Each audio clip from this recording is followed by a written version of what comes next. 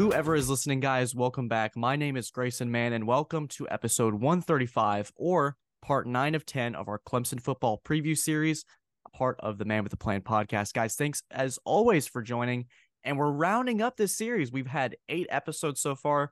This one will release on Wednesday. We're recording this on Tuesday, and then our final part with Clemson's favorite team, South Carolina. It's going to be on Friday. So today we have Andrew Jones, who is the publisher of Tar Heel Illustrated. We're having a nice little conversation about ACC Media Day before we got started. So, Andrew, welcome to the podcast, man. Thank you for doing this.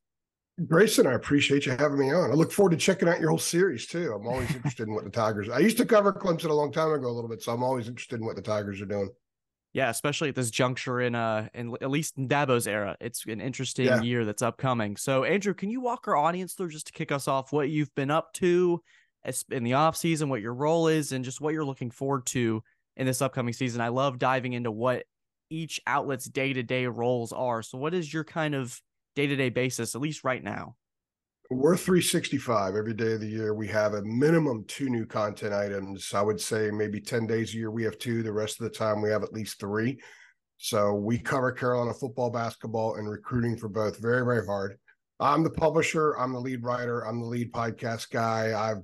I'm starting my 28th year in this business coming up actually Thursday when I head to Charlotte for the Carolina portion of the ACC kickoff. And I've done daily newspapers. I was national regional at Fox Sports. I was at part of a national startup at Buster Sports, which was pretty cool.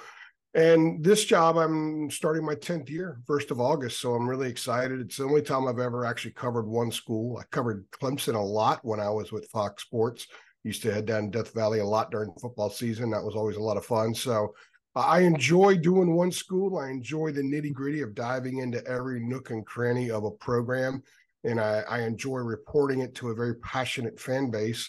If people are going to pay us $100 a year to be on our site, that means they care deeply. So I love the challenge of kind of meeting their needs and satisfying those needs, and also answering the questions that they have. People want to know. They always want to know, what does this mean nowadays? And whether it's good or bad, I love the responsibility of telling them what it means. Yeah, and I think for a school like UNC, it's unique that, and I think I didn't touch on this in our Duke episode, but there is this duality with the football is king in the fall, but UNC is also a school that everyone's waiting for them to get on the basketball court. And so it's always a program, I feel, that's trying to not break from that basketball identity, because the football program has been fascinating, especially last year. So to kind of segue to that, I think for you, what was 2022 like for UNC? Obviously, I remember sitting on the couch watching Drake May's first game as a Tar Heel against Chase Bryce in App State, blown away. And every game it was must-see football. What was that like, that emergence for Mack Brown? You come in ACC runner-up against Clemson. There's a lot to look forward to with this UNC team that's bringing a lot of talent in from the transfer portal. What was 2022 like from your perspective? Well, I kind of coined it during the year as a bridge to this year, but they kept winning, and they were winning a lot of close games. And then it kind of reversed course with them, actually, when they lost their last 4.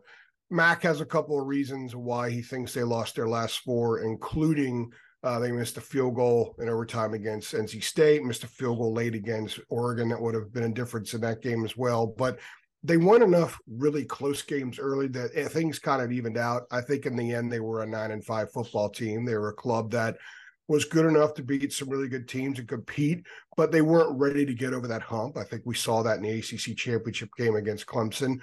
I'm not sure Clemson was demonstrably better, what the final score would say, but they were certainly significantly better than North Carolina. So that's what the program is aspiring to be. They want to get to the level that Clemson was at least last year, or what Clemson might be this year. And I'm not sure if this year's club can do that, but of the 5 that Mac has had in part 2 of his time at North Carolina, I think this one is best positioned going into a season to approach that. I wouldn't predict that they would, Grayson, but I think that they have a chance to be pretty good and win 9 or 10 games in a regular season and show that the program is continuing to move forward. Right. And I think for a lot of people picking the pundits, especially in our business, picking ACC, like it's a new conference structure. So it's the top 2 head to Charlotte for the ACC championship. And it's been Clemson and Florida State largely regarded as the top 2 candidates to fill those spots. But where does UNC stand within the ACC? There's a lot of schools Virginia's still trying to find themselves with Tony Elliott. NC State's bringing in a new transfer, Brennan Armstrong. Georgia Tech is still in its rookie phase with Brent Key, only had 8 games under his belt. So there's a lot of turnover, but there's also some familiar faces. So where does Mac Brown's program fit in? Are they a top 3 program, or are they somewhere in the middle? I think it's fair to say if you want to juggle Carolina and Pittsburgh as the 3 and 4 teams, I think that's okay. And I would warn about Florida State. It's a meteoric rise. I don't know if the foundation is fully there or the way it will be in a couple of years. They remind me a little bit of the way people treated North Carolina 2 years ago. They had that really good year in 2020 with Javonte Williams and Michael Carter, and Sam Howell was coming back, and they were preseason top 10. They go to Blacksburg and they got physically creamed. It was a 1 touchdown game, but they were physically overmatched in that game. And I don't think they ever recovered. I'm not suggesting that's going to happen to FSU, but I'm saying that I'm not totally convinced yet that FSU is at Clemson's level until I see them actually do it. I do think that Mike Norvell will get the program to that level. Perhaps it is this year. Perhaps it's in a year or 2. I think they're on the way, but I'm not totally convinced that they're going to be that club this year. But I'm also not convinced that North Carolina or Pittsburgh are the number 2 team either. I think that they're going to battle for 3 and 4. A lot of people are throwing a lot of love on Louisville. I don't know. Louisville's decent. I think Jeff Brom's a really good coach. If you can do some decent things at Purdue, you can do them at Louisville. But I just think the rest of the league is sort of a crapshoot. There's so much unknown. I think Duke could be sneaky good this year. I would never say that NC State won't be competitive. Dave Doran's a good coach. They're a physical team. They do the X's and O's really well. They dot your T's and cross your I's, dot your I's and cross your T's kind of thing.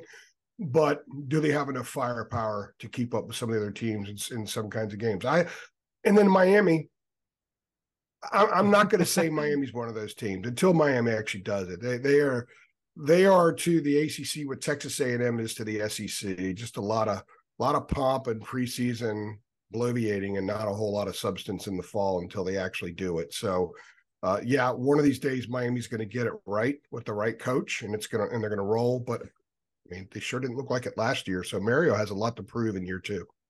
Yeah, absolutely. There's we had our conversation with Marcus Benjamin. He said this year's probably not going to be it to the level that Miami's used to from days in the past, but they're going to eventually get there with the talent that they've brought in.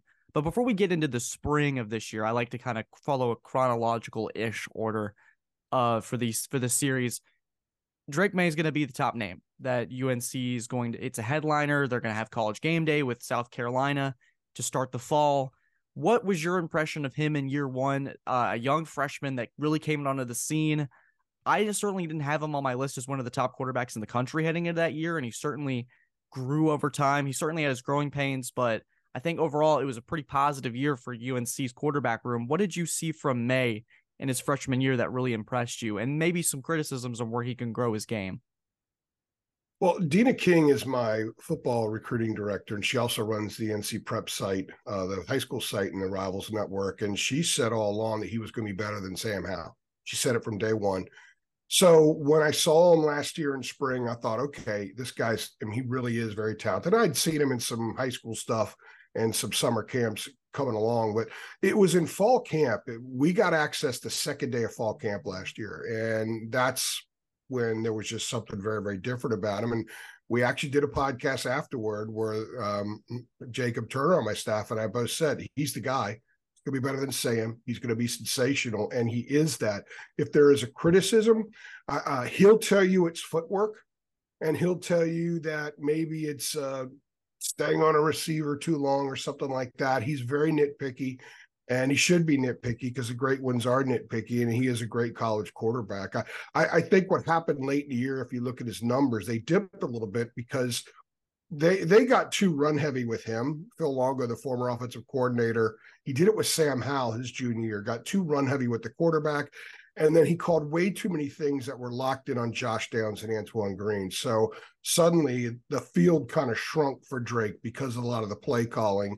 This year, I don't think that'll be the case because I think there's more depth, there's more variety in the receiver room. They have 3 tight ends that they can use. And I think the running back room is going to be better than it was a year ago. And they're saying they're not going to run Drake a whole lot. In fact, Chip Lindsey, who's the new offensive coordinator, And he runs a similar offense to what Phil Longo did. One of the differences that I'm looking forward to seeing is he said that even in the shotgun, they've added some drops. There's some three-step drops there for Drake. So he's not going to run after stuff like that unless he's under duress. So I think him focusing more on distributing the ball and not as much on running the ball and taking hits will make him a better passer.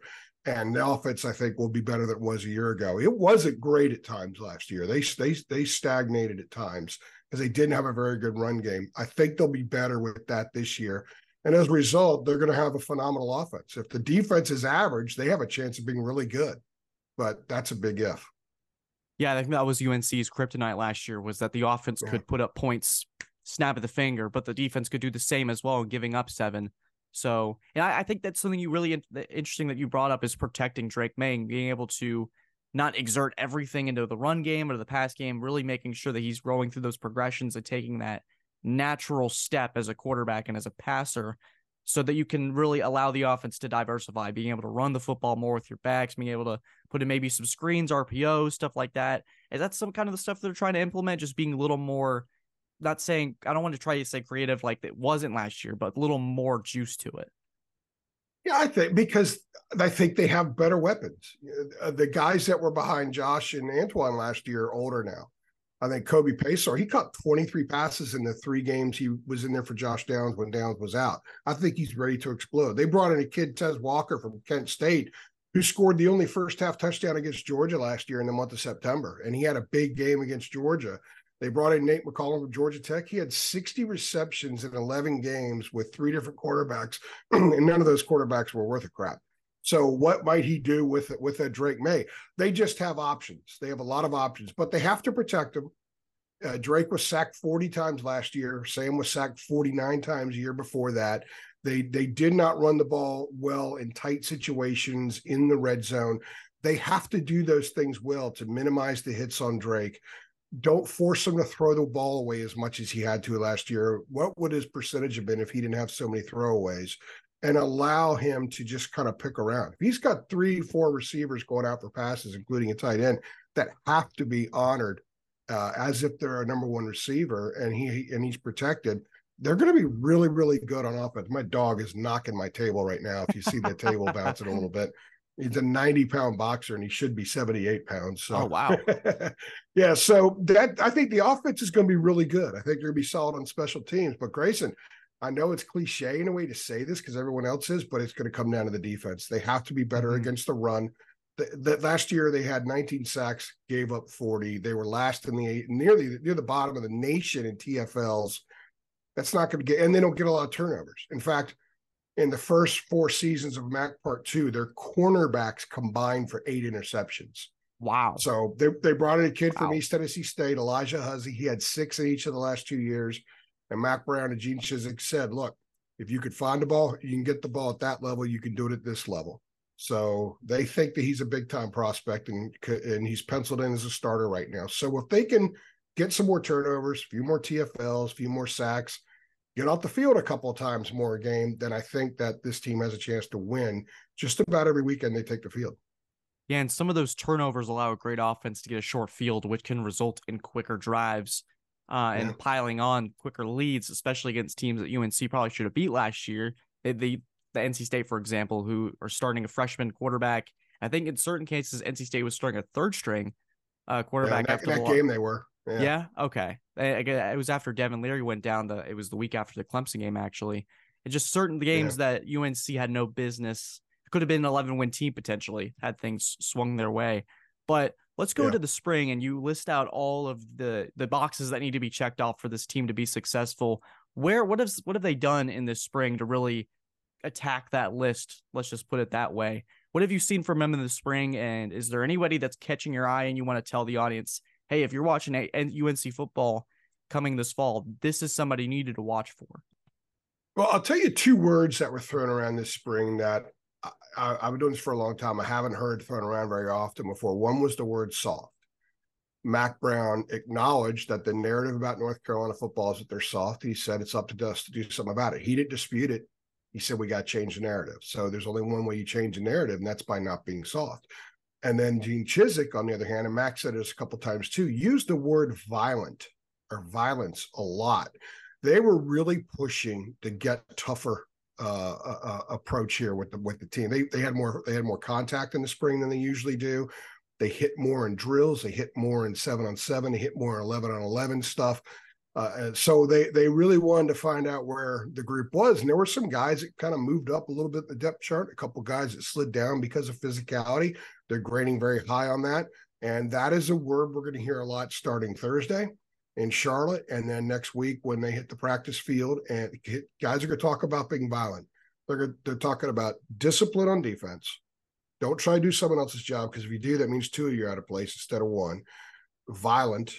And also, make the plays, finish the play to the whistle, that kind of thing. So it's going to be interesting to see where they are in that respect, because we're going to know after 4 games. They got South Carolina, neutral site. Gamecocks are going to be physical. They got App State. They're going to come in raring to go. Then they got Minnesota at home, which is a physical team. And then they go to Pittsburgh, which might be the most physical team on their schedule, and that's on the road. So if they're intent on shedding and primed to shed that soft narrative, and they are more violent, we'll know after week 4. I'll wait to see. I think it's in them. I think they've got some more. I think they're more physical guys in this roster than they had a couple of years ago when they didn't live up to the hype at all.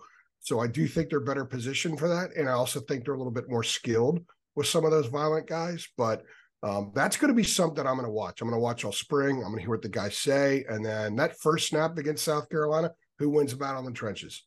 They got to win 51 or 50.1% of those battles. I don't think they have in the past. So if they do that, that would be an upgrade. And it's for someone to keep an eye on. Carolina fans, and maybe Clemson fans too, and I'm sure they remember Travis Shaw in the recruitment, but Travis Shaw was a 5-star kid a couple of years ago, played at 375 last year. He's down to 335. He has put away the cookies for the most part. He's matured, by all accounts of people in the program. He has matured tremendously in learning how to become a college football player. He was just a kid last year. He was a kid in a college football uniform. Now they're saying he's a college football player in a college football uniform. And I think that's a tremendous difference. So if he becomes a first-round type player and he shows those flashes this year, and the staff believes he's a likely first-rounder at some point, if all the lights go on, then you'll see that early this year. And I think he could end up being a guy who breaks out defensively. He's got all the talent you can ask for. He's very athletic and he's huge, and he can be violent too. It's just a matter of the consistency aspect. And so much of that comes with maturity and confidence. Right. And he can only grow within that program. I think Mac Brown's one of the right guys in the ACC to be able to really take that and try to grow on that. And I have a Mac Brown question for you in a second, but I think you mentioned something about that USC game, and we're doing these interviews. I'm actually going to be doing them back to back. I have the USC one in about a couple hours here, but I think there's something really special about this kickoff game. And I know there's a lot of people are upset that they're like, oh, why is ESPN picking this game? But these are two programs who had a lot of momentum in 2022. North Carolina getting the ACC championship, taking a really talented Oregon team that I thought was much better than people give them credit for, to the very end, could have very well won that game. South Carolina takes Tennessee and Clemson to the woodshed.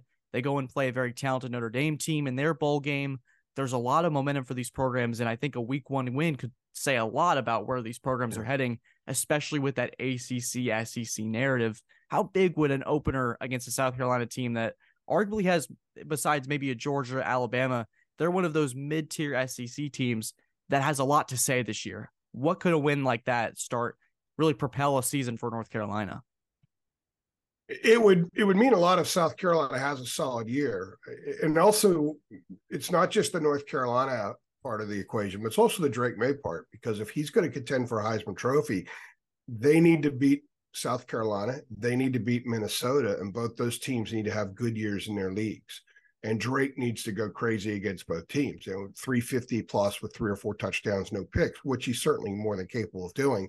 So that's what that means. And I think that Drake May getting a lot of press this year is phenomenal for North Carolina, because it's not very often that the program has had guys in the running for the Heisman in the past. I think they've only had, 6 players on 7 different occasions finish in the top 10 of the Heisman voting. So, and Drake was one of them last year. He finished 10th. So I think it's huge for both, because Mac will parlay all of that into something positive for the program, especially since they're almost done with 24. There were 24 recruiting class, and they're knee deep in the 25 recruiting class now. So they want to use that to reel those kids in. But this team they need to beat somebody good. They need to beat somebody with a reputation. These kids remember what happened in the bowl game a couple years ago when UNC laid an egg and got throttled and were totally unprepared for what South Carolina did. These kids recognize that they lost the last 4 games last year, and 2 of them were games they absolutely should have won. Maybe even 3 of them they should have won. So there's a little bit of a chip. Like they know they should be really good this year, but they also have that chip. It's different than the team a couple of years ago that was coming off the Orange Bowl. They had that massive win at Miami, and they were kind of feeling a little too good about themselves. This group has a little bit more of an edge to them, and they have a little bit more something to prove. They're not really reading a lot of press clippings because honestly, there aren't a lot. Most people are talking about what the hell happened when you closed out the season with 4 losses. I mean, who is this program?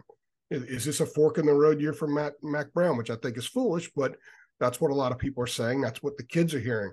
So I think this is a very important game because if they lose a game like this, no matter how it happens, I would expect human nature would settle in, and that means doubt. And the last thing you want to do is pull an older team, and they have a lot of older guys now, pull them out of the realm of doubt already 1 week into a season when you've got App coming in, Minnesota coming in, going to Pittsburgh. So I think it's really important for them to get off to a good start, get some momentum going, cut the cord to losing 4 in a row, and full throttle ahead. And that Drake has a big game and he gets a lot of press. It's going to be prime time, game days there. There's not a lot of other great matchups that day, so I think that's one reason this game's getting it.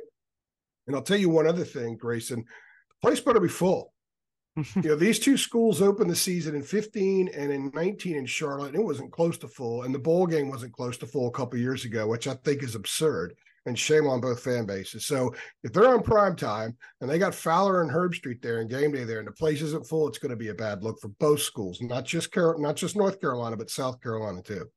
Yeah, I have a feeling both will show up. There's a lot of riding on this season, and I think something that I don't get to ask often just because we're in our Clemson bubble, but you bring up Mac Brown Part 2 as a phrase often, and this isn't necessarily a job performance question, but I do want to get your perspective on what Part 2 has been like under Mac Brown. There's certainly been a lot of highs where they've been able to have a lot of successes, make it back to the ACC championship. I believe they're in a New Year's Six bowl against Michigan.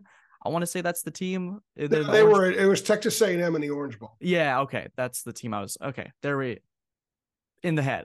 But yeah, there's a lot of highs, a lot of lows for Mac Brown. Maybe seasons where there was a lot of hype, like you said, and they didn't live up to those expectations. From your vantage point, how has Part 2 gone with Mac Brown? Because there's I think recruiting wise, there's been a lot of successes too, and there's feels like this is a team that is close, but maybe there's still a couple pieces left to be filled. What has been your assessment of Mac Brown in this Part 2 and a really storied football career for him?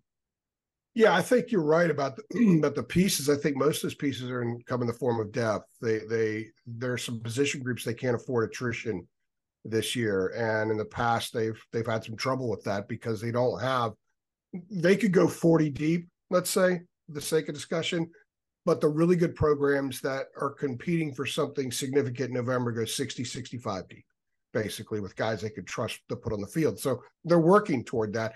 I think Part 2's gone better than a lot of diehard Carolina fans because Mac is sort of a victim of his own success. Look what he did the last time at Carolina. Look what he did. Look at Texas the 18 years before he got there, and look at Texas since he left. If anybody wants to dispute whether Mac Brown's a great football coach or not, they just need to look at that and look at North Carolina since he left in 1997. It's been a quarter century since he left. They've won more than 8 games twice. So, and they did it last year. And they would have won more than 8 in 2020, but there was a limited schedule because of COVID. So I think he's done a really good job. There are a lot of boxes that they have checked that they hadn't previously checked in a while, and I think they're headed in the right direction.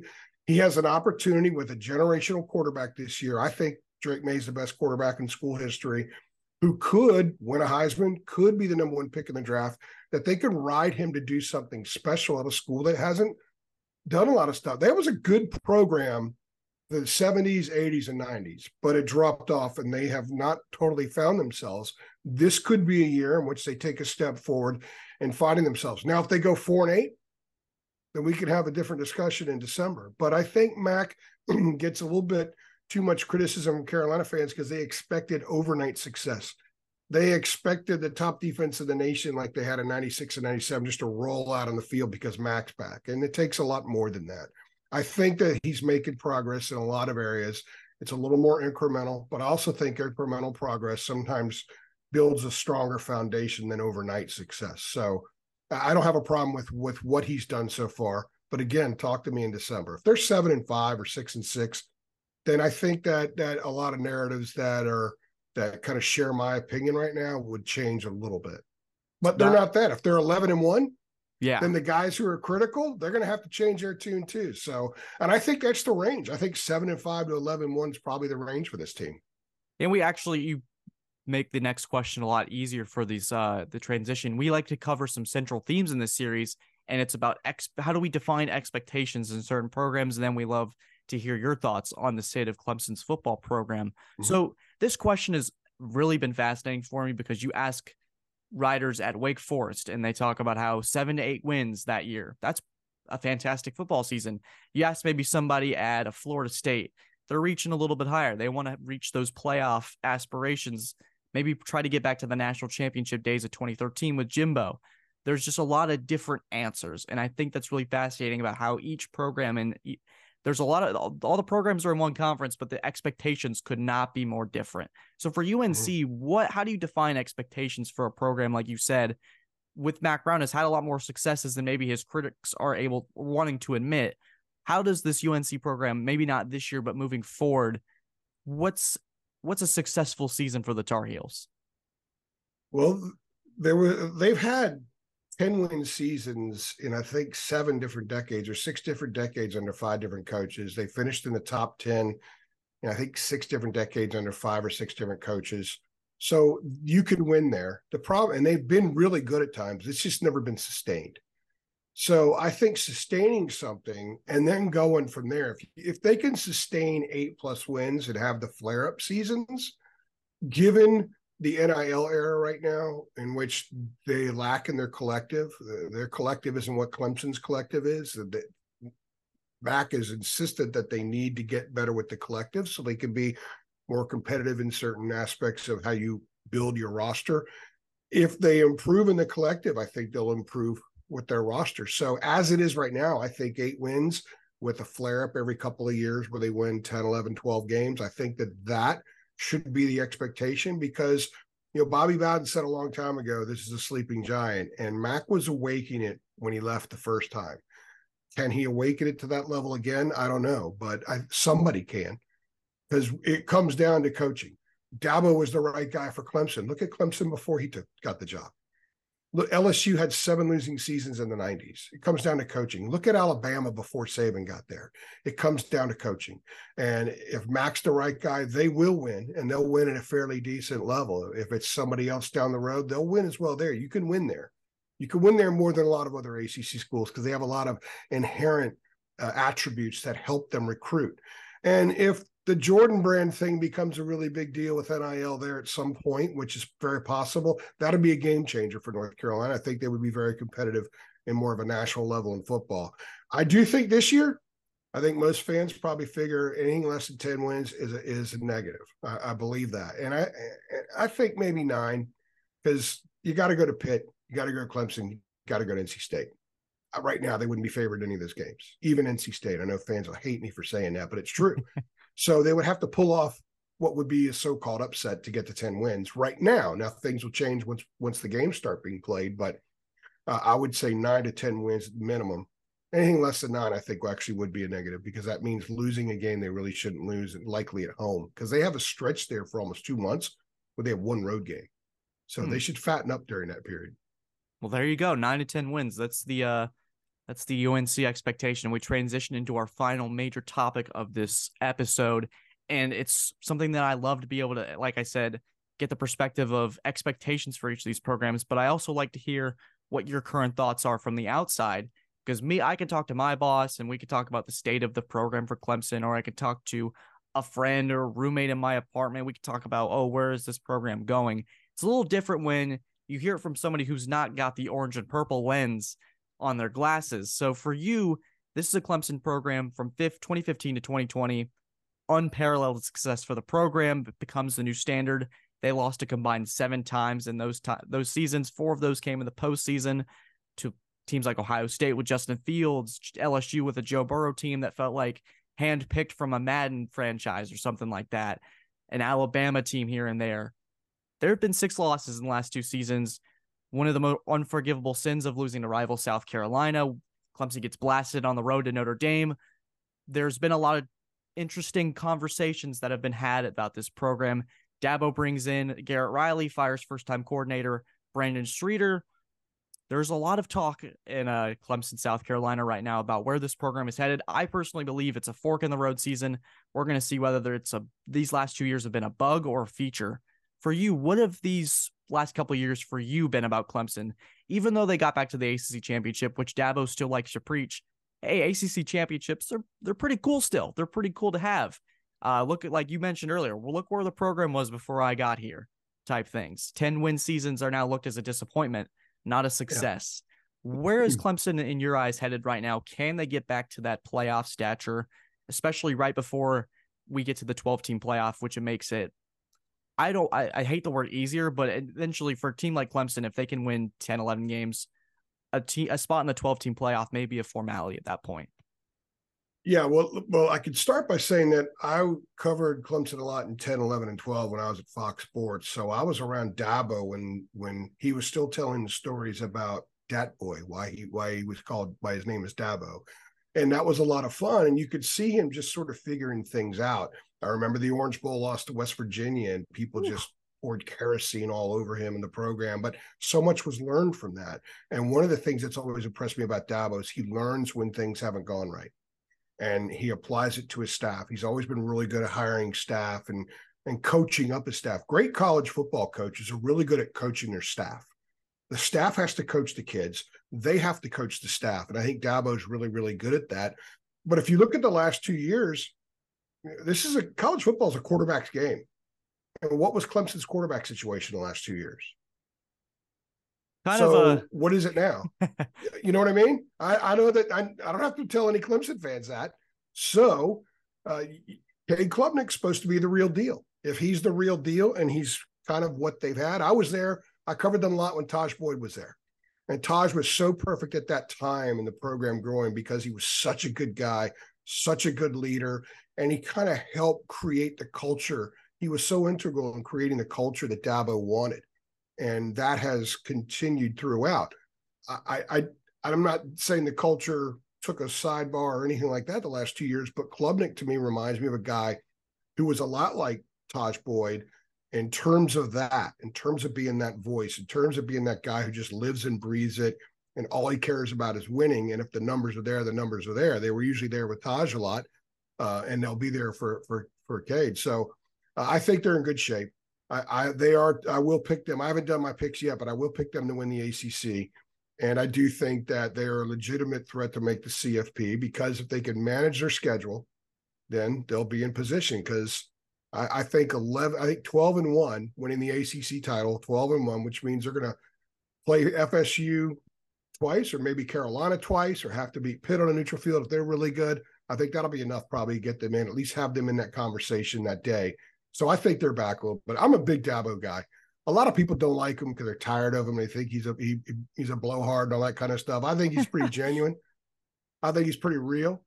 And I think, like I said, he's a guy that's proven he can learn and adapt, learn from mistakes. When things don't go right, figure out why. And he's not banging his head against the wall all the time. So, and by the way, I do think there's one concern though. No 5-stars right now in recruiting. It's that I was having a conversation with somebody the other day about that, and they were blown away that Clemson doesn't have any 5-stars right now. So I don't know how many spots they have left in this class, but if he could pick up one of those 5-stars, that'll probably quiet some of those critics as well.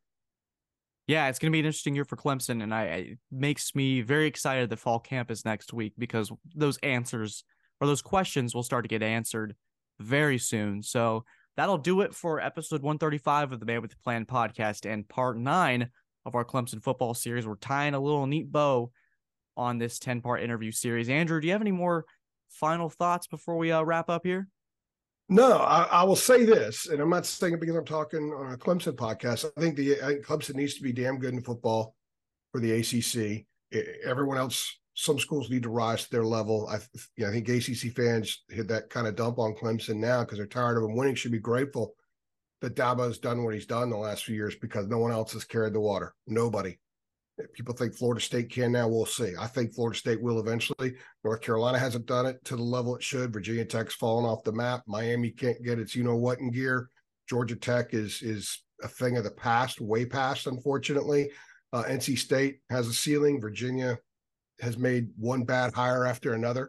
So Clemson has kept this league afloat in football, and ACC fans should appreciate that. But now they should also want to aspire to be what Clemson is because they are the prototype. I'll tell you this quick story before we go.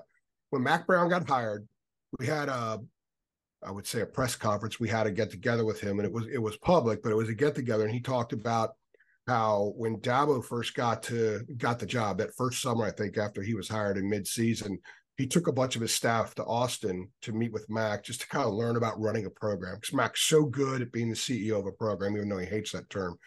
And Dabo learned a ton from him. So when Mac came back, he was out for 5 years and college football changed a lot. So he and some of his staff members that first off season went to Clemson to learn from Dabo about how things are done now. So when you watch North Carolina, there are a lot of eyes on Clemson about how to do things the right way. And Dabo and how he does things the right way. So I think it's interesting as I saw Dabo build the first few legs of that when I was covering them a lot when I was at Fox, and now seeing Mac try to do this, I think it was a little bit easier job at Clemson because of the culture, because it had won a lot before, and because I think you could attract more kids there because it's the number one sport.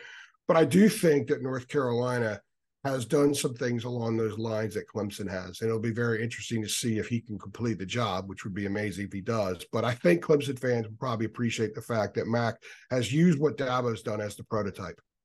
Yeah, guys, that'll be an incentive to stick to the end of this podcast to listen to that little tidbit story about the parallels between Mac Brown and Dabo Swinney and much more, guys. Thank you so much, as always, for tuning into this podcast and the series. I think we're reaching 22,000 listeners, so let's keep things ramping up before the school year starts. I'm so excited about what's to come. We got NFL coverage coming soon. I'll be talking about Clemson football, obviously, as the season kicks off, and much more, whatever you guys request. Guys, this was Andrew Jones, publisher of Tar Heels Illustrated. Thanks for listening. Subscribe for more. That's a key one right there. Have a great day, and take care.